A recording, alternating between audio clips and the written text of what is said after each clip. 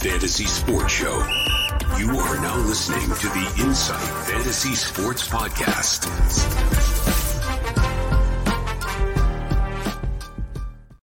You are listening to the Insight Fantasy Sport Podcast, and I'm your host, Rob Kennedy, the SuperCoach Hawk.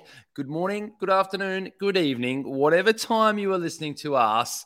I'm sitting here with my good friend and co-host, the big horse, Mickey Dell. How are you, mate? Yes, just getting over the big weekend. But, ladies and gentlemen, boys and girls, children of all ages, the big horse is back and ready to talk not just SuperCoach tonight, but some huge news coming out of the Richmond Footy Club, Robbie. Huge news. We'd be doing AFL a disservice. I know this is a SuperCoach podcast and we talk about that, but we would be doing it a disservice if we didn't talk about breaking news. Now, I'm sure to all our listeners out there, we're recording this on Monday night, and you're probably going to be listening to this on Tuesday when it drops. But I'm sure you already know that Damien Hardwick has stepped away from the Richmond Football Club, sent a text out to staff and players to meet Tuesday morning. So it's probably happening as people are listening to this, possibly, to let them know that he'll be stepping aside. And it has been confirmed that that is what is happening. What's your thoughts when you hear that? What comes to mind? A bit stiff. Like he had a rough start to his career with Richmond, and it was a bit rocky for a few years there. But then they came good, and they won 3 flags. They played some good footy under him. He's had the misfortune of some injury this year and not being able to put the best team on the park that his list is able to offer.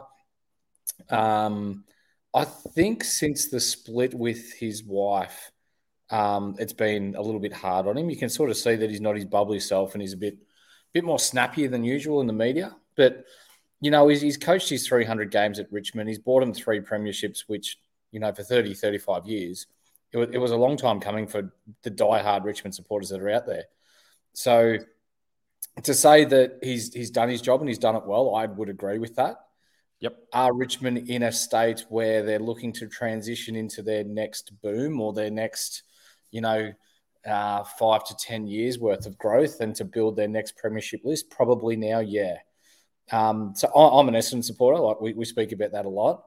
Essendon aren't a top 8 side for me. They're still growing, regardless of what Kane Corn says. And for Richmond to lose a game like that, I think that's probably put the nail in the coffin for him to go, look, our side's not where we want it to be. And if we're moving forward, I don't see myself here until 3 years' time. So let's just do it now. Let's get someone in. Let's get the ball rolling. And who knows, maybe some new ideas and a fresh face and a fresh voice might turn that. I reckon it's a super mature decision, if I'm being honest. I think obviously he's making some of the decision based on his personal reasons, I'm sure. I won't dive into that. But I think from a professional standpoint, you've hit the nail on the head. I think he's probably looked at it and gone, they're not in rebuild mode. I don't think they're in a full rebuild mode. I think they've got some players, they've got some cool players. They're in a transition mode. They need to add some more players to that list. And I think they can go and cash in and still be a decent list moving forward. And as you said, I think he's recognised that maybe it's time for someone else to take that mantle. And the dynasty is definitely over. So he's sort of stepping aside and making that transition. Dare I say, I'm pretty sure Trent Conchon will follow him at the end of this year. And there's a lot of talk on whether Dusty Martin is not too far behind, not based on age or playing ability, but just on his own personal life. We know he's a little bit of a different cat, similar to like a Dane Swan, who maybe called it a little bit slightly too early as well, but from a playing standpoint, but made it the own decision. So, Look, credit where credit is due. He came from the Clarko era, assistant coach at Hawthorn for a long time during the dynasty there. Longest serving coach at Richmond is certainly nothing to rest your hat on other than the fact that he won 3 premierships as well. So to Dimmer Hardwick, wish him all the best. The fun question before we dive into wrapping up round 10, which was an extremely fun round. Who's next? Who's the next coach to go? Michael Voss. Wow. They've come out and said that they've come out and backed him. And if you look at the way that previous presidents have come out and backed their coaches, and then what happens either later on in the year at the end of the season, the coaches are done. Basically, when you're asking the president or hierarchy for comment on your senior coach, you know that your senior coach is walking on thin ice. So regardless of whether it's at AFL level or whether it's at local level, if you're being asked about your performance and asked to justify, where you're at and what you can get out of this list and so on, so forth and so forth. If this doesn't turn around really quickly for Michael Voss, he's the next one out. Adam Simpson isn't. They've got shitloads of injuries and he can't do anything with that list. He's just got to show up and do the best he can. He's got the runs on the board. He's won a premiership with them. He's done well with them when he's got a good list. So for me, Adam Simpson's safe. Michael Voss isn't. They should be top 4. Yeah, I think Adam Simpson's the obvious one for me to say, and I think he might get to a point where he goes, he's not the guy for this next move and something's got to happen. I actually reckon that Trevor Nisbet might be the one that they make a move on to sort of make a financial change and sort of they've got to do something kind of thing. One I'll throw out is I don't think he'll get sacked, but I'm going to maybe just bring up why it's not getting talked about enough. Why is no one talking about the underperformance of Sydney at the moment? They were in a grand final last year, albeit that they got absolutely spanked. Yes, some injuries to their back line. Not going to shy away from that. But that's it. They're getting belted at the moment. They should have lost to North Melbourne on the weekend. Mm-hmm. If it wasn't for an interchange, speaking of people who's probably going to lose their job, is just whoever's on the boundary there, unfortunately. Hopefully they don't. Hopefully they don't. We're not here to make people lose their jobs. But why are they not talking about the coaching at Sydney and whether they need a transition? Because it's the horse. Yeah, no, fair point. Yeah. The last 10 years, he's missed the finals once. Yeah. He's been a good, consistent coach over such a long time. They've been smashed with injuries to key position players. You saw Laddams go down again with what looked like a broken leg. I haven't seen the news reports from that game, but we were at the game, myself and a few of the other Insight fantasy sports lads, and you saw him go down, and then you just the crowd was silent, and you heard the scream, and you knew straight away something was wrong. Nah, it's good chat. Look, it's good chat. It's good chat. I think it's a nice little chat. As we said, we like to talk footy, you and me. We haven't had a bit of a chat for a while, so we're probably taking a little bit on our own sense here to have a good footy chat. But hopefully all our listeners like a little bit of footy chat and talking about it as well. Please send us in those types of questions, conversation starters, things like that. We love chatting footy. It's what we're here for. But we also do, of course, love chatting SuperCoach. And what a week it was. Wow. Not too much could go wrong. I think everybody was cranking out points. I wanted to give ourselves a pat on the back and say we got quite a few things right in the lead up to the show, and we'll probably touch on those in a minute. But to be honest, you couldn't get too much wrong. So I think there's no better place to start, albeit it is the first game. I reckon if it was the middle game, I still would have started with this one. Port Adelaide versus Melbourne. And all I have to do is say, toot, toot. And if you know, you know. You must have been watching Friday with a lot of enjoyment to see Ollie Wines crack the ton with 110. Let's just talk about that first. Oh, it's coming. The last couple of weeks, he's been finding the ball fine. You go back and you've said yourself that he's on his 30, 40 points, and then he finds big last quarters and gets on his roll. But it was always not that far away. And it was this game where he's actually put 4 quarters together. And really, he should have scored a lot more. There were a few times where he gave some silly free kicks away to Clayton Oliver when he got caught sleeping a little bit. But moving forward, the midfield of Butters, Rosie, and Ollie Wines looks really dangerous for the Port Adelaide Footy Club. Lycett, he's shit. They may as well bring Teakle back in. I didn't like the way that Lycett played. Finlayson was good. 117, so horrendous 117. So for people shouldn't be getting excited by that at all, in your opinion? Not at all. Yeah. No. It was probably the best skills-wise wet weather game of footy that I've seen in quite a few years. The back and forth, the momentum swings. Zach Butters was just absolutely phenomenal. That's probably one of the best games individually I've seen this year, not just because of the wet weather. And Dacos, he's had a lot more of the ball. But when you talk about putting your head over the ball, when you're talking about contested possessions, when you're talking about the 2 goals, when you're talking about the gut running, just from an overall standpoint for AFL football in its purest form, that was probably the best game I've seen this year individually. Are we watching the 2 best wet weather teams in the competition? Potentially, yes. You look at those midfields and you look in the way that they play, and it's hard to forge an argument for anybody else. I think, Collingwood and Geelong, just because they're great teams, will probably be good. But I think in wet weather footy, like you look at the Olivers, the Butters, the Rosies, Horne-Francis, I think it's twice now that he's played a good game in a rain game. He did it at Gather Round as well, where actually he had 3 poor quarters, but his last quarter in the rain was phenomenal. Your Wines, as you talked about, there's just a lot of players there who step up in those wet conditions. I think Bulldogs are an interesting one, just in the Liberatores and the McRaes and stuff like that. But what a phenomenal game. And as you said, in those conditions that they were playing in to put up the numbers they had. Where does Zach Butters, now we talked about it. I'm lucky. If anyone's seen the little grab about Ollie Wines that we put up on our Inside Fantasy Sports socials, Zach Butters does get a mention right there at the start that we like the look of Zach Butters.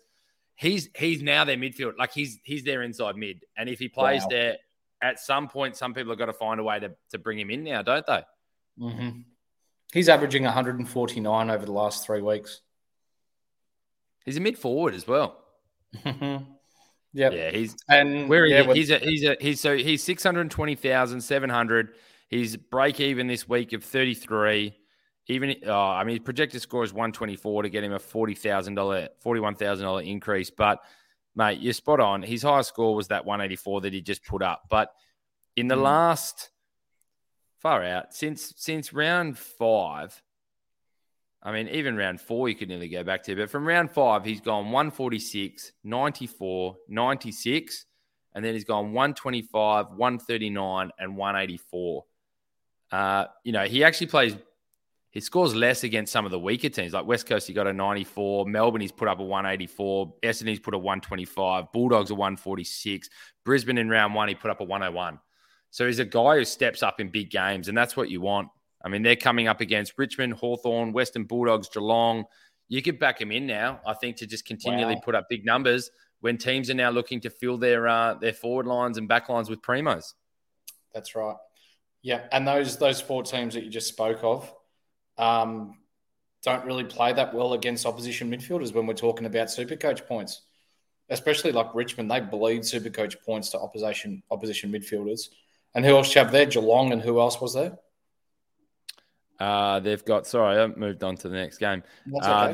They've got Geelong, they've got Essendon, they've got Western Bulldogs, they've got Hawthorn, they've got Richmond. Yeah, that looks good for Port Adelaide. Absolutely. I think they're coming cherry ripe now, and they've got quite a few games at the Adelaide Oval as well. So yeah. Well, you're looking on. Yeah, just while you're looking for go. The next game, mate, Clayton Oliver. If you had him, are you moving on from him or are you holding him? I'm people are going to think I'm nuts with my team at the moment, but I don't even have Bontempelli or Clayton Oliver at the moment, which is painful, but it's okay. I actually don't mind where my team's at. We scored over 2,500 this week. I need to see what's going out. There's a lot of mixed reviews coming out on where he's actually at. And so until someone gives me a genuine report, I like to think during this week, we will get a better report of where he's at. So for me, if I'm it's a really tough one, isn't it? I think you're someone who's paying that price. If it comes out clearly that, they're putting a fork in him for 4 weeks, I'm moving him on. If it stays with this and ahhing for a little while, I'm going to hold for a week and see what happens. Yep. You've got him. Same. I've got him. I'm going to hold him if it's this week. I'll hold him if it's 2 weeks. But if it's more than 2 weeks, he's probably going to make way for a Butters or a Zach Merritt. I must admit, I mean, this is probably inside information. He probably doesn't want me talking about our private text, but too bad. He talks to us a lot anyway. So Hamo sent me an interesting one. He's got him.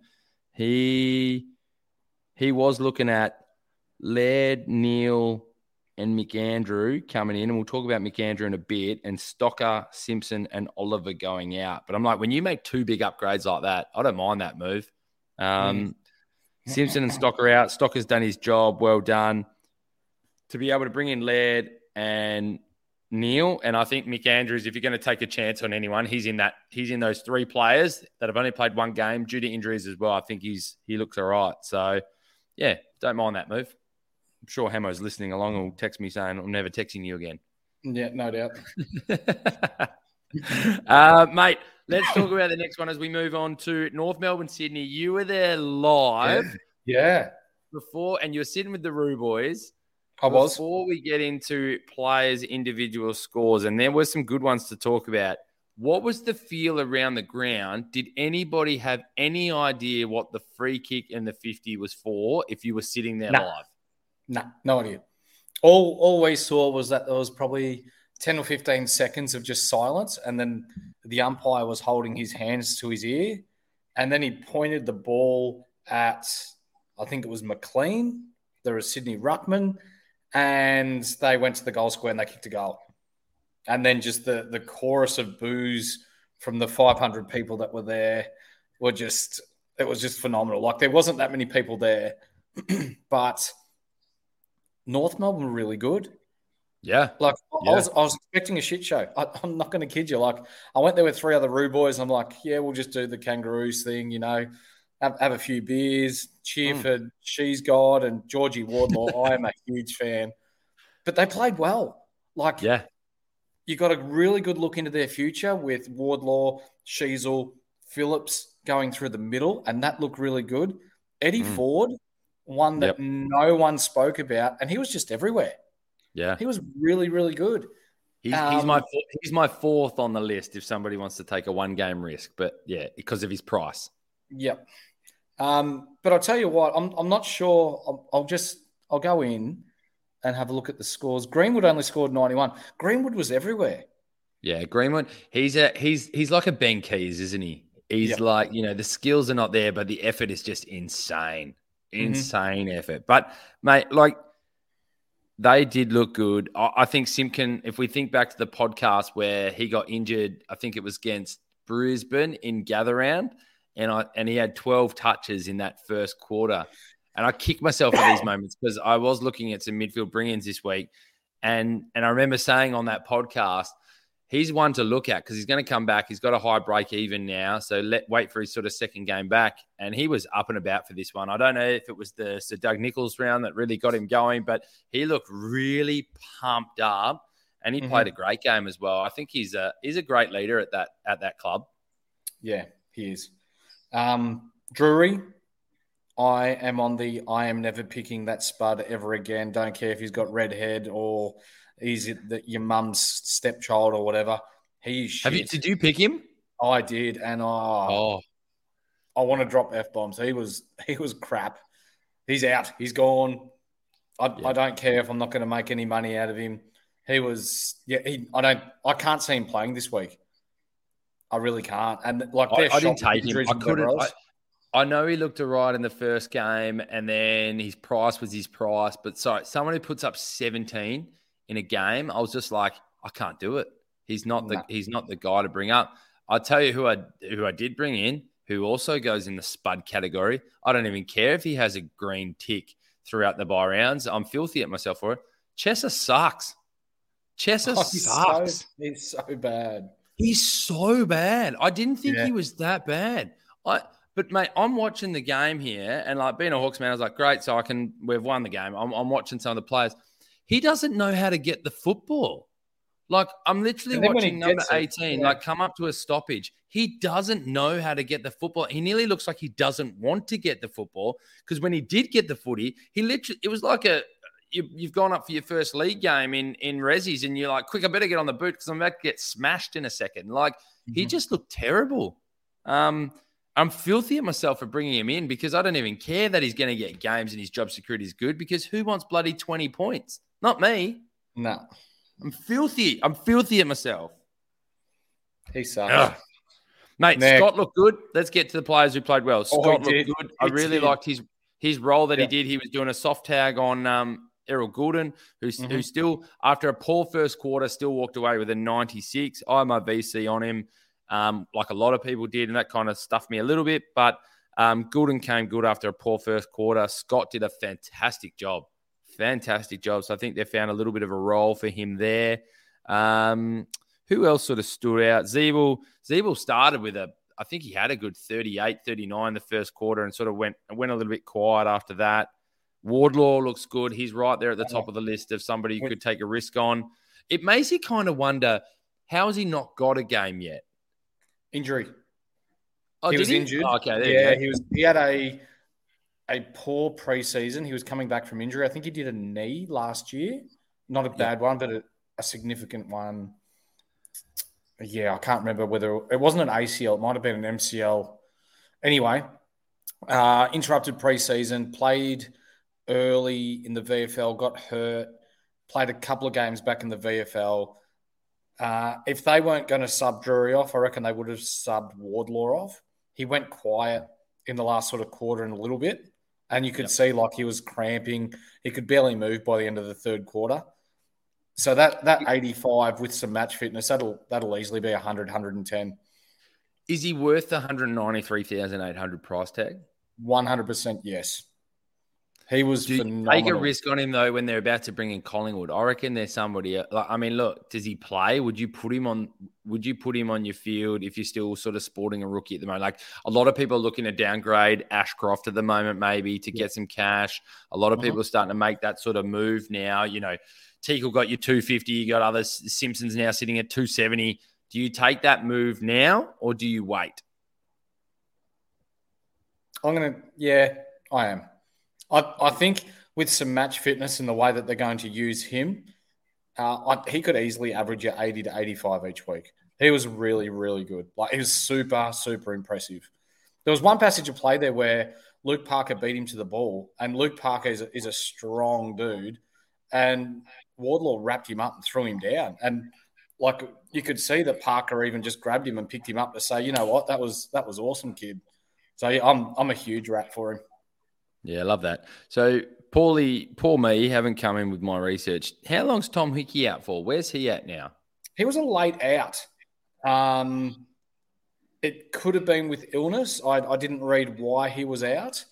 Okay. So, I'm going to see what he's doing because McAndrew wasn't overly he doesn't fill me full of confidence. Unless I know that Hickey's out. Yeah. Unless I know Hickey's out for a while, I'm not making that move. No doubt. There's no way I'm doing that. I thought he was now the man because everyone was out. But I'll have a little bit of a look while we continue talking. Somebody else will be able to fill us in at some point. And even if Hickey's out, and Laddams is done long term now, McLean he looked a lot better in the ruck than what McAndrews did. Yeah. Okay. Hasn't been updated yet anyway, so all good. Yeah, okay. We'll bring that to everyone later in the week, no doubt.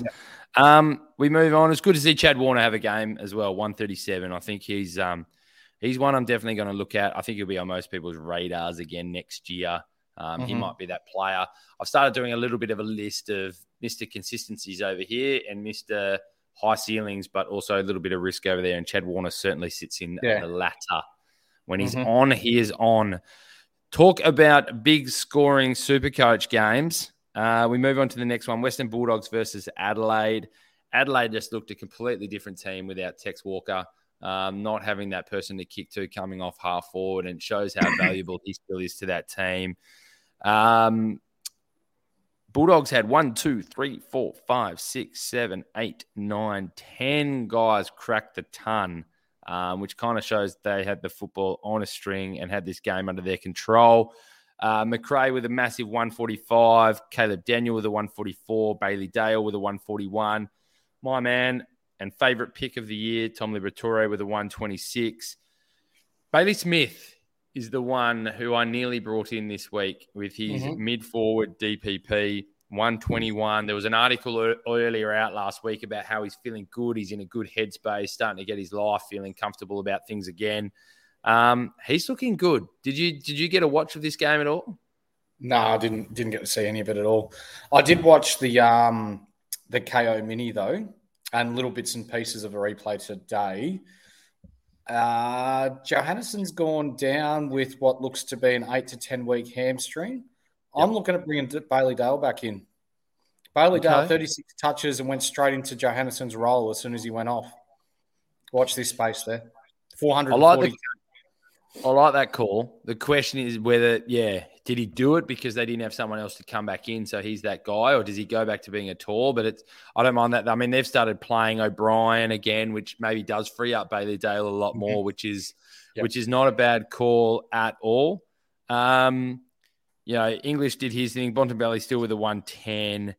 Did has become one of my favourite players, non-SuperCoach favourite players, is Cody Waitman. I really like him. His effort and intensity, and he's just everywhere. I would pay tickets to go and watch him play. Adelaide, Rory Laird with a 145. Do you know what got me really mad was I've tried really hard to not let so I'm in a head-to-head league with a bunch of mates and things like that. I've really not let that be a factor for me. I've tried to just sort of play it as if we're doing a podcast and we're going for the biggest score. But I saw my opponent, he had the VC on Oliver and then didn't take the 120 and put the C on Laird. And I was like, I really should just put the VC on Laird because then I've got everything covered. And I didn't do it because of the podcast mindset. So it kind of cooked me when I saw his first quarter. But, man, he played well. It looked like the Rory Laird of last year when teams knew they had the game sewed up, so they didn't really put attention into anybody. And when you don't put attention into Rory Laird, he just has it on a string. Wasn't too much more out of Adelaide. O'Brien with a 99. Dawson still got at least a decent 92. Wasn't too much more. Yeah. We move on.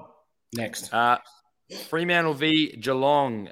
This was my happy tip of the week. I was very happy that I tipped Fremantle in this one. I had a look at Geelong's side. The big one for me was once Dangerfield wasn't named, he has been the one carrying that midfield at the moment. They walk taller, understandably, when he is in that team. So him not being in that side, I think, was the bit of the difference for me in picking Freo. And again, look, their midfield stepped up. Sarong, 135. Brayshaw, 134. Clark's getting his dash off the halfback again with a 112. Darcy still pulled up a 91 after we gave him big raps on the podcast last week. Yeah, they look good. I mean, Fife only with a 49, being in the starting lineup for his first run as a full game. Yep. What else stood out for you? No one cracked the ton for Geelong. No. So the boys are probably going to giggle out of this, but we watched the game from inside a hotel called the Royal Hotel in Richmond, where the females that serve you your alcohol don't wear any shirts. So that was quite fun in there. And we were. I did not know where you were going with that one. No, that's all. But we're able to concentrate on the footy a little bit, and Fremantle just blew them away in the last quarter. Like, it was just a massive momentum swing. For people that are talking about trading out Jeremy Cameron, don't. Why? Because Geelong have had 2 quieter weeks without Dangerfield. You smack bang on when you say Dangerfield carries that midfield. We know he does. As soon as he comes back, your power forwards are going to start scoring huge again. So, like, for me, I've got Hawkins. He scored 90. I'm happy with that. You know, if that's a pass score for Hawkins, I'll take that every day of the week.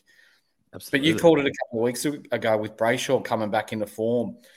He's turned up a couple of times in the last couple of weeks. Sarong is definitely the number 1 there, but that could potentially be the best 1-2 young 1-2 punch in the league when we're talking about midfields. Yeah, those two.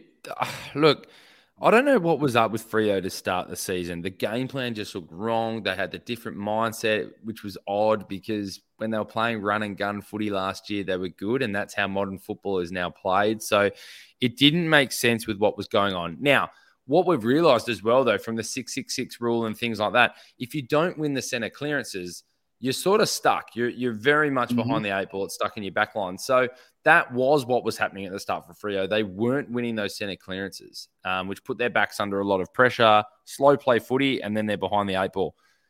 They're starting to win them now. They're starting to get back on top of the centre breaks, and the 2 of them are starting to walk a little bit taller. I think they look all the better with a Fife in there for another big body. Obviously, Will Brodie's got struggling to get a game at the moment. He's got to find his way back into that side. But, yeah. They're looking good. They look a little bit stronger with the young forwards up there in Tracy and Amiss, who have got to still find their way. But they look a lot better. But you're not wrong, mate. If you've got a midfield with Sarong and Brayshaw, as a football manager or a football list manager, you're feeling pretty good about yourself. The big talk out of here after it was released, I think Kane Corns or someone talked about it, that Sean Darcy was possibly getting looked at to maybe get picked up by Geelong, he comes out of contract, not the end of this year, but next year. So to Freo make that move, if Luke Jackson's their guy, the strong word that's coming out of Freo is that he's really happy being here and that he's going to stay. And I think they'll do everything to keep him, because the 1-2 punch with a Darcy and Jackson is nearly just as good as looking at a 1-2 punch of Sarong and Brayshaw, in my opinion. 100%. Yep. We move on to Brisbane and the Gold Coast, and Brisbane were just like a little bit of a steam train. They slow to get out of the blocks, but when that thing got a chugging, they got a running. And I don't know where that came from. Sorry. That's not bad. I like it. Nah, I'm not clipping it. I'm telling you right now. I'm not writing that tone. I know you're writing the notes down. I can see it. I am. You're right. Anyways, we move on. Dunkley was another choice, possible captaincy, and he came through with a big 153. The McCluggage, 134. Lockie Neal, I brought him in this week, and he paid me good dividends with a 128, albeit I took the chance, even though his break-even was 155. I thought about the future, not just the now. Will Ashcroft, I'm still keen on holding on to him, 124. And look, he's starting to make the debate a little bit closer between him and Sheasel, in my opinion, as well, with the way that he's starting to play. I'm not saying he's overtaking him. I'm just saying he's making the debate a little bit closer, which is nice.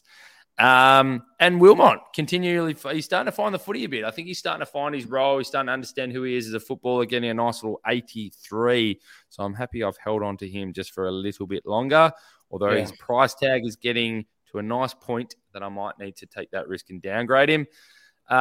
Witts with the 118, Holman 107, Atkins came through with the good with a 102. 102. Right. And look good too. Like, just he knows how to find the footy. I think if he finds that efficiency, he's going to get the scores. And the one which we probably got wrong, mate, was Humphrey coming over with another ton with a 101. So we don't just pat ourselves on the back. We do say when we maybe get it wrong. Again, one thing that we've been clear about on this show is, though, we don't judge it by a week. It's not a sprint, it's a marathon. So we'll see if he keeps going. I'm not sure. But Noah Anderson and Rowell a little bit quieter, 73 and 87 from the two of them. What did you see in this one? I saw nothing because I was blind. Had a kebab in hand on my way home from the Richmond train station back to the boys' house. So it's all you, mate. I've seen nothing. It's a good thing I watched the game then. It wasn't bad. I must admit, I switched across at a particular point, which was, I think Essendon and Richmond were playing around the same time. So a little bit of dream time at the G was where I wanted to go. The interesting one was Will Powell sort of came back into his place with a 60. Fiorini we did tell people early on, Fiorini wasn't getting the CBAs or anything like that. He was playing out on the wing with a 58 this week. So yeah, hopefully most people listened and didn't jump on it. Another one that we did sort of get wrong, and well, not wrong. He didn't actually get selected. I think he ended up being the son was Tom Berry. So he had a 5. A lot of people jumped on Sharp, who got a 47, which isn't horrendous, but I wasn't too sold on the Sharp move yet either. So yeah. Anyways, probably game of the round we move on to, mate, which was your boys. Other than Port Adelaide, Melbourne, which I think was probably the best game. Obviously, the finale to this one was nice and tight. Zach Merritt was my choice between, but it seemed like everybody was bringing Zach Merritt in, and probably rightly so, with a huge 162. Shea Bolton with his 139. Did you I'm assuming then you didn't get yourself up to get to watch this one then either, and if you're a little bit blind with the kebab in one hand. I've watched the replay, and I've watched the last 2 minutes about 20 times. Wow. I wasn't expecting it. So, again, we're watching this from inside the Royal Hotel, and the Essendon Richmond game was actually quite close, like a sort of a goal here, a goal there. Both teams aren't really in your top 4 teams when we're talking about AFL as a whole this year. But it was an awesome contest. And then for Essendon to come back from 3 goals down, for Sammy Durham to kick that goal where he did with 10 seconds to go and win the game. Did you know in his first ever game, we'll rewind a little bit, he had a set shot from the top of the square against Gold Coast and missed it? Did you see? I've watched a replay back of a interview with him, and he's how like, good is it? How good is it? all, I was about to yeah, ask, did you see his presser? How good is it? yeah. All Yeah. he could think about was he was shitting himself because he didn't want to miss it again. So, Mate, the first one was he shat himself because the ball was coming in his direction. He's like, he knew it was near the end. He's gone, first I've shat myself because the ball's coming in my direction. Somehow it just fell in my lap. Second of all I could think about was that kick, my first ever kick, which I missed that. He goes, you can see if you watch closely, all the boys are setting up behind me ready for the kick out. I was like, yeah, beautiful interview. I saw that. It. Yeah. I love when you get the non-media trained, just say it as it is. I love it. Awesome. Yeah, it's not robotic. You can actually tell that it means something when they're saying it, and it's bloody awesome. But, from a SuperCoach point of view, though, apart from Merritt, was there much for Essendon? Not really. I mean, Ridley got his 122. I know people still have McGrath's that interesting one at 118. He's an interesting SuperCoach player, McGrath. He is. Durham got that 107. Probably had a lot to do with the game-winning goal, which always jacks up in SuperCoach. The interesting Hobbs. Hobbs is the interesting one. So Hobbs has come out with a 90. I know a lot of people are sort of contemplating the Ben Hobbs move, seeing that he's going to start getting a little bit more of a role with Setterfield, and he's jumped up. So I'm assuming he was the sub, maybe round 6 with his 28, and then Geelong Port Adelaide, he got a 63 and a 56. Last 2 weeks, he's gone 83 and 90. He's still a $350,000 forward who's going to get a lot more role in the midfield. I'm just having a quick look at what his break-even is, and his break-even is sitting on 28. Okay. As a Bombers man, I mean, if somebody's looking to go, you know what, I don't have the price to do I need to take a risk. I don't have the perfect downgrade, upgrade option. To be honest, I might even be one of those people. Is he in that right sort of bracket for the risk, or where does Humphrey sit with him with those kind of price tags? Where's your head? I prefer Humphrey because you've got Parrish to come back. Okay. If Parrish is back, that sort of takes his role. And I'll say to you first, I hope that we trade Parrish and give Ben Hobbs the chance to play as a midfielder all the time. I really like him, and like I heard a good story throughout the week last week, and key position defenders or forwards are really hard to find. But regardless of the midfielders you trade out, you can always find people that can find the ball. So for Parrish, while his price is high, yes, he's a good player, but is he damaging with it? No. Is there someone waiting in the wings that can do exactly the same? Yes. So let's try and get some currency while it's high and get a key position back or forward and let Hobbs play, because I really rate him. I don't disagree with you in that sense. I think it's an interesting call. I rate Parrish highly. Do you know who I would move before Parrish? Dylan Shield. Oh, yes. He's still got currency though. Like he's still got currency. Like he does. I'd be wanting more of a Parrish, Merritt, Setterfield, Hobbs. You've got to have 4 or 5 because you've got to have that sort of rotation come through. I mean, I don't mind where your head's at. I think I've always said, and I loved where, growing up watching footy, like Hawthorn were the ones that started showing, like you miss those players, but halfback flankers were always the ones that they felt they could give up. So, Matty Suckling, you have to let go and get the cash. That's fine.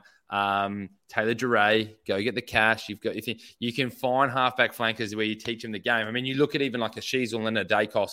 I'm not comparing them to Suckling and Duray, but I'm saying you can start players there on a halfback flank and move them into the midfield. So, yeah, look, good footy chat. Good footy chat. I know there's a lot of Parrish fans out there, but as you said, is he your full match winner? Maybe not. Where Merritt is. Merritt took that game by the scruff of his neck and off he went. Yeah, Merritt's impressed me this year. He's been really good. Toby Nankervis was the one who jumped straight back in, mate, with a nice 94. He's actually had a really underrated SuperCoach year this year. He's one that's really stepped up. He's at 560,000. He's only played the 5 games, I think, but he's gone 112, 118, 124, 97.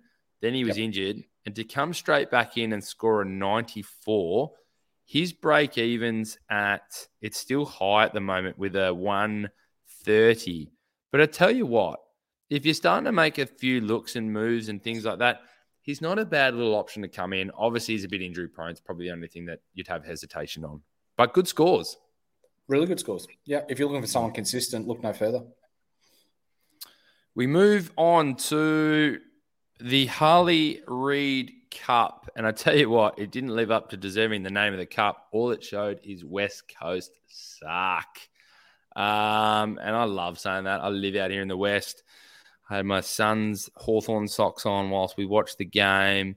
His mum came to pick him up. I thought I'd better take the socks off because I won't rub it in too hard. But, mate, the only thing you can say out of this is two things. One, Hawthorn are actually on the right track. Yes. And West Coast are in some serious, serious trouble, and some years of pain are to come. Yeah, they are. Yeah. There's nothing really more that you can say. Don't pick any West Coast players because they're just not going to score well this year. And with the way their injuries are, you just don't know when the next one's going to get hurt. And when you're talking about a Hawthorn team, they have been competitive at times this year, Hawthorn. They're not as bad as what the media beats them up to be. They've got some good young players. Yeah, they're still a little way off, but comparatively to the West Coast Eagles, it's chalk and cheese, isn't it? West Coast are nearly that bad that, like, I know they've had a lot of injuries, but it's nearly compensation pick territory with how much they're getting smacked by.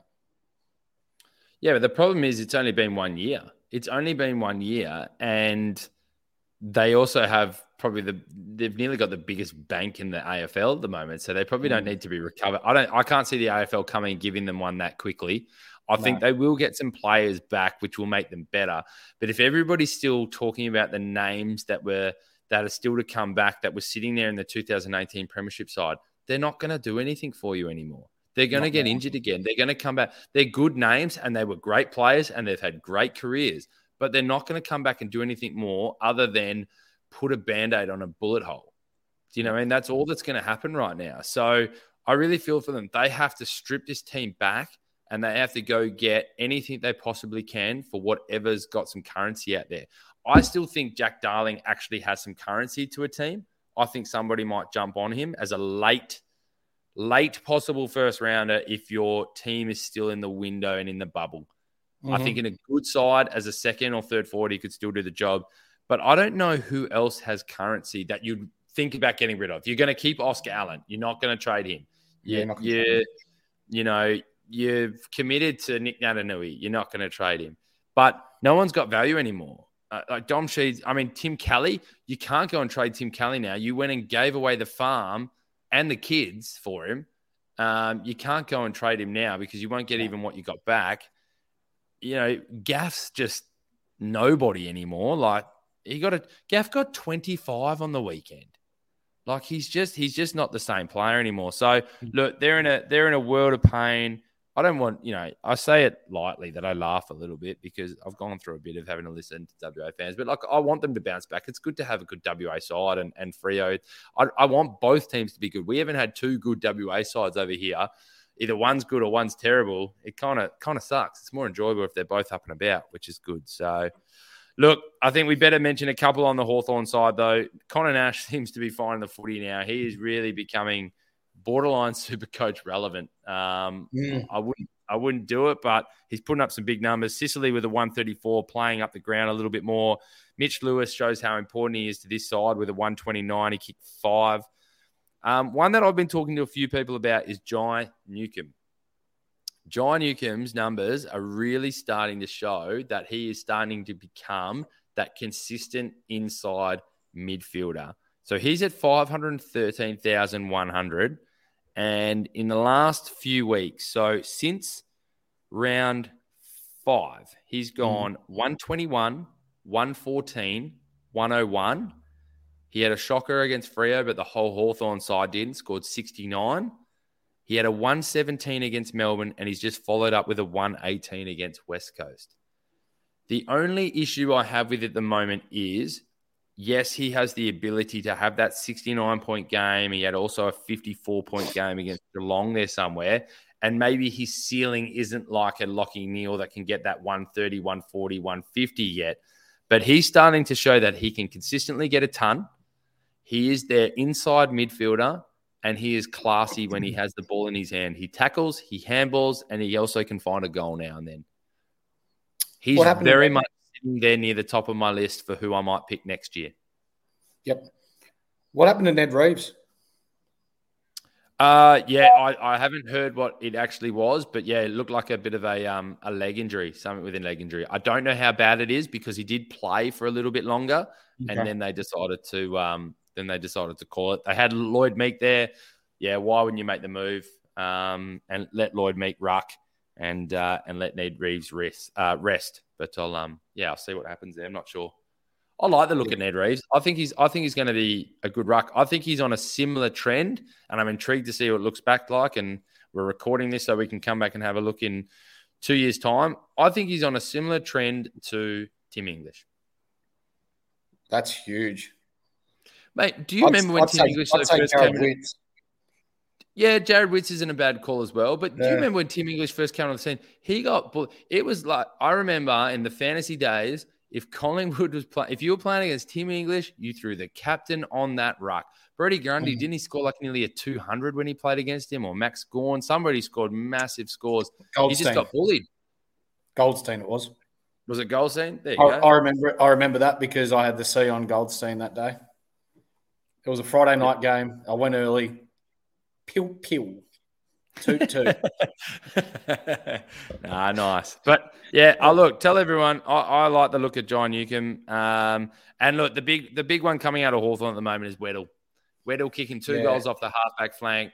I'm very big on not judging too many games against West Coast. I think people have to be very careful on watching someone. But he looks big body, ready-made, good dash, good with footy in hand. I really like the look of Weddle. He impressed me a lot. Good. We move on. 2 games to go. Carlton v Collingwood. Tell you what, Collingwood just took it to him and took it hard. Darcy Moore, it has to be mentioned, with the record-breaking 11 intercept marks and a 151 SuperCoach score. At the start of the year, would have you said that Darcy Moore is SuperCoach relevant? No. If I told you in the last 5 games, he's gone 101, 111, 112, 110, and 151. With Jeremy Howe out, that doesn't surprise me. It's still not bad, though, for a guy who's actually playing on the key forward. So he's on Charlie Curnow. He's playing one-on-one with Charlie Curnow. At different points, he kind of switched across to Harry Mackay. But he's not playing the true Jeremy Howe, I'm on the third tall or taking a small and leaving him alone to come across. He's genuinely playing on the key forward and still coming across and taking 11 marks. And he started taking a few more kickouts, which obviously helps as well. But he's a player to watch. I don't think I'd ever take the risk to bring him in, but it's not a bad little stat line for him. And he's got North Melbourne and West Coast in the next 2 weeks. That said, it might not go into the back line. No, it might not. There could be 2 games in a row where Collingwood get massive percentage boosters out of this. You'd nearly consider not bringing him in and watching the 2 weeks, and he might actually, his break even's 49, so he'd probably beat that. But he might actually drop in price a little bit, and then you bring him back in when they play Melbourne. Yep. Anyways. It was interesting. I was quite shocked when somebody mentioned it on Twitter that they're looking at Darcy Moore, and I had to go in and dive in and have a little bit of a closer look. Carlton look shot. Yeah. I think this is the big thing that I called it last week, that I thought Carlton might even give this a bit of a shake this week, and they need some kind of statement game, something where they come out, they have a good win, it takes the pressure off the team, it takes the pressure off Vossi. But geez, they look lost. There's no confidence there. Wiedering looks a bit scratchy across the back line. Like Doherty's come back and he's gone bang, bang the last couple of weeks and turned up twice in a row. Charlie Curnow looks good. Adam Chera, he's probably been the most consistent Carlton performer this year. Yep. But when you're looking at Walsh, 92, Cripps, 87, I brought in Kennedy, 85. That's going to be good for a price increase. Sard, 60. Wiedering, 46. It's just – I think Hollands – I called it last week too. I think Hollands is due a rest. He looks tired. And he scored 37 and was subbed off. So he got subbed off. I think you're right. I think no matter how good a young player is playing, you got to manage them. I think they need 2 or 3. They need a week where they just go back to the VFL. I think they'll get their buy round, and I think you nearly need to give them a week off. It's very taxing your first year. You come in, you don't get a full preseason, so it was a good call by yourself. Absolutely. Yeah, and when the player that he is, and if you watch the Telstra tracker that pops up each game, he's more often than not in the top 5 of the people that's covered the most amount of ground in the game. So it's not like he's playing in a position where he gets a lot of rest. He's doing a lot of reps, a lot of hard running up and down the ground. I'd be a big supporter of him getting a rest, giving his body a chance to recover, and then letting him come back for the second half of the year. I'd be intrigued to see what his role actually is then. I always look at it. I don't mind the whole points per kilometre stat. I think it's a really interesting one on you're working hard, but are you getting the ball? But maybe his role is to sort of get in front of a few bodies, get back and help the defenders, get a body on. So you never really know until you know what's going on in the inner sanctum. But, mate, you're spot on. There's 2 parts to this for me. One is tell me why. Give me a reason why Carlton should be bad. Their list is good. I can't really find a reason on why they should be playing this bad. That's one. And if you watched AFL 360, Robbo ripped into him. Robbo actually sat there and goes, look, I don't normally name players, but I'm gonna. What the hell does Mitch McGovern do? What does Silvani do? He's a third tall, but what does he actually do? He ripped into a couple of them, and you know what? I think it's warranted. It is. Yeah, and it pains me to say it, but I don't rate Voss as a coach. He had Brisbane for a little while, and they went from pretty awesome to pretty ordinary pretty quickly. Lost his job. Where else did he coach at? At Carlton? They've never really fired a shot under him, have they? No. So, yeah, he was the assistant coach at Port Adelaide for a little bit, but Kenny Hinkley gets the chocolates there for what they've done. He's never really put the runs on the board as a good winning senior coach. I think his game plan, it's very publicised, it's too convoluted. It's too all over the place. It needs to be simplified. And in a way, just tell the boys to go out and get a kick, play to their strengths. They're massive when you're talking about their midfield. Your Hewitts, your Cripps, your Kennedy, your Chera, they're all over 6'2", 6'3", but yet they're getting smashed in contested ball. It doesn't make sense. No, you look at that on paper, it's how you would draw up an AFL list. The key backs they have, the 2-headed serpent up forward, big-bodied midfielders, a decent ruck. You had a young ruck who can't even get a game for some reason as well, which just mind-boggles me, especially when he's about to come out of contract at the end of this year and has a brother down, an hour out of town who could really do with a ruckman, by the way. It mind boggles me, the guys that are still getting a game because you've got a surname that's got a bit of controversy with some of your ex-players from your team of the century. You've got, it's just, there's something going on there. It's not working, and it starts at the top, and you're spot on. I hate to say it because what an absolute weapon of a player. I don't really know what's going on in the sanctum, but as you said, it's well publicised that his game plan's all over the place. And that's how it was at Brisbane. And I've got inside word of a couple of guys who used to play under that he used to just break the ground up into a grid of like 20 spaces.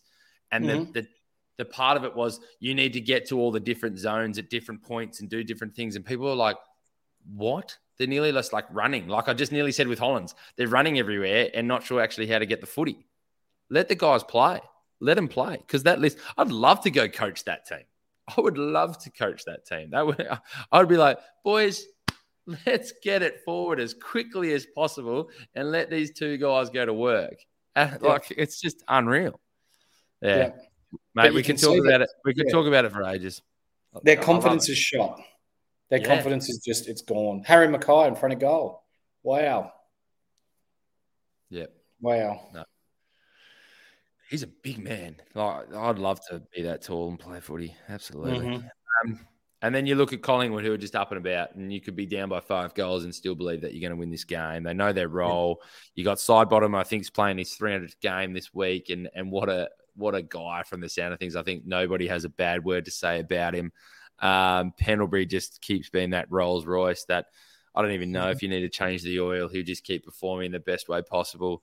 Nick Dacos finds a ton again, and he just knows his role, and everybody gets behind him. Had a little bit of a swinging arm at a few Carlton players this week, so you can maybe get under his skin a bit. I even like De Goey, Tom Mitchell. I think Tom Mitchell just had a bunch of clearances again. Talk about a list manager and getting it right. We have some clearance issues. All right, let's go and get an ex-Brownlow medalist that people maybe ripped into, didn't deserve a Brownlow, but he just showed you that he's all class. Mm-hmm. He gets something like 6 to 8 clearances, does his job, 21 touches, makes everyone better around him, and doesn't need the limelight. Just goes about it and gets it done. I really rate this Collingwood side, and I've said it 1,000 times. And even Josh Dacos, 123. I mean, he's just another guy that's just up and about, just playing his job, and looks like they're enjoying their footy. And why wouldn't you? And I've said it 1,000 times. If I could take back one comment, it was me underrating this list at the start of the year, and I take it back. They are great to watch. But you know what? I don't think their list is that much better than Carlton's. No. But I agree. When you've got a senior coach who has the trust of their players and has a very simple game plan, you can see the confidence that it brings. But Charlie Kerner, Harry Mackay, or Myercheck and Cox? Spot on. I mean, the midfield's no different. I mean, they had they had Darcy Cameron in the ruck with Pendlebury, De Goey, and Taylor Adams. And then you go Pitternet with Cripps, Walsh, and Hewitt or Doherty, whatever. Like, it's not far off. Then you go the other end. Cool, they've got Darcy Moore. He's probably the step above everybody else. But then you still got Wiedering, you've still got some good players down there, and Doherty's in the halfback flank. I don't know. Yep. You're right. You're spot on. You are spot on. Last game, mate. Last game. It's been good chat. I've enjoyed the chat. Sorry we maybe haven't given all the massive SuperCoach insights or things, but we'll do that later in this week. We'll really have a good look at the bubble. We'll have a look at captaincies. Everybody knows the wrap-up is your time to come and listen to us. We'll give you wrap-ups of the scores, and we'll give you wrap-ups of a little bit of our thoughts about what's going on in the AFL. Yeah. GWS v St Kilda, another team, GWS, that just annoy me with the list that they have. But anyways, Sinclair, 160. Jack Steele, massive last quarter, got him up to a 135. I went the captaincy on Ryan Marshall, who came through with the goods in the end with a 126. I'll take that. Wanganeen Miller actually he's got a bit of class, Wanganeen Miller. Yeah, he does. I like him. He's very much on my watch list. Doesn't quite have the consistency just yet, but he has a lot of class. Mason Wood still got his 94 up on the wing. Max King back into the side, played really well. He's not SuperCoach relevant, but you have to mention him. From a GWS standpoint, this guy, GWS standpoint, Tom Green is becoming one of the most consistent players this year. I think he's just consistently not a huge ceiling. Again, in my conversation with Hamo, I reckon he could be one of my first picked next year, just based off his consistency. And I don't see his role changing, and I like how he goes about his football. Sometimes you just got to put those consistent players in, and I think he's one for me that I just love how he plays, and it doesn't matter what team they're up against. Briggs into the side for his first game with a 109, one that I think people need to definitely have a look at, of a guy who's 254,000, and he looked solid playing against a very, very good ruck in Rowan Marshall. Canelio with a 108, Kelly with a 106, Daniels with a 105, and your mate turned up again, Whitfield, 103. Did he end up coming in, or I'm assuming he just missed out? Yeah. No, I didn't bring him in. So I ended up bringing in Matt Kennedy from Carlton and banking some cash. But Haynes did me. I had Haynes. He scored 7. So what has he done? What's he done? Concussion, I believe. Okay. Yep. Yeah. So he'll miss this week again. And yeah, look, when you're talking about a premium, he was getting his scores, but it's not upper echelon. But the beauty of this now is that it's going to cost me 70 grand to go from Haynes to Jack Sinclair. So or I spend an extra 5K and go to Sicily. So I'll work that out later this week. But they're my two go-tos in the back line now. I like Sis. I've got to be honest, I like Sis. I think Sinclair's been an interesting one at St Kilda this year. They push him up the ground a little bit sometimes and he goes really well. And then other times he sort of comes back and does something a little bit different. I think Sicily, you know exactly what you're going to get from him. And I reckon worst case scenario, you know exactly what you get from him if he plays key down back. But he still has this chance that he could go up and do something different like he's doing. He's playing up a little bit more. But hey, mate, you can't really go wrong with the two of them. One person I want to pull out that people are talking about, he is probably the player on the bubble. If anybody's going for that sort of guaranteed cash at the rookie price, is Cameron Fleeton, defender at GWS. He's only scored a 47 and a 44, so I don't think anyone's looking to bring him in as a scoring player. Have you watched him play much yet? Yes. What are your thoughts? No. I mean, but sorry, does he have any job security or just from the cash component or not? Slightly better than Chesser. Okay. Yeah. So there you go. Heard it first. That's why we wait till flick across to the big horse, mate. Yeah, wait till we get Wardlaw on the bubble, or go early on Wardlaw if you're looking at bringing in a rookie. Yeah. So just really quickly before we go to the final words, mate. On the trade front, the most traded in is Merritt at the moment with Clayton Oliver going out. So a lot of them at the moment are very much around people pulling the trigger on Oliver or Sam Simpson. The people are looking at bringing in Merritt, Butters, Rory Laird, or Jack Sinclair or Lachie Neale, who we just sort of talked about, from a rookie front. Most people are looking to move either Sam Simpson, sorry, I say rookie front, a lower price front, Sam Simpson, Shinkoda, or Baker. And the two North boys are the ones on the bubble, not on the bubble of 2 games, but on the bubble of being brought in, is Wardlaw and Eddie Ford. I'm thinking it's a no trade week for me, other than possibly doing one downgrade, just so I have the cash banked to be able to do a downgrade upgrade. But I do have to have some no trade weeks pretty soon. Yeah. But my team is looking very good for the buys. I've got them all set up. The worst week I possibly have at the moment is a 16-player week, and I can fix that with rookie moves pretty quickly. Same. Yep. I'm with you. But, yeah, the one move for me is definitely going to be Haynes into either Steele or Sicily. Which you don't have a choice. You got to make that move. And then, obviously, that's why Oliver, you probably got to sit and wait to see what the medical reports are. Yeah. Big horse.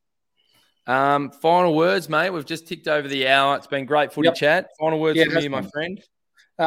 Stay tuned later this week, guys. We'll do a live again Friday night, around 6:30 again, to give you all the up-to-date and late-breaking news before this round of footy. We've got, one more round until bye rounds. So I think it's as important as ever to get your trades right this week, so then you've got that team balance. So tune in, subscribe to us here, like and subscribe. Hit us up on Twitter if you've got any questions. Robbie and I are pretty active on the Twitter, so we'll get back to you as soon as we can. Absolutely. Stay strong, everyone. There's a lot of people who are starting to write the words delete app. Stay strong. Your scores will go up. Stay to the task. Don't burn the trades. Yes, still invite me to your parties. I'm good fun, but I'm just giving it to you straight. Mate, it's been an absolute pleasure. It's good to see you back in the studio. I look forward to when we next meet to talk all things footy, all things SuperCoach, and get everybody signed up and ready to go as we move into bye rounds. And DPPs are coming up soon too. Thanks, everyone. This has been the Insight Fantasy Sport Podcast. Peace out. See ya.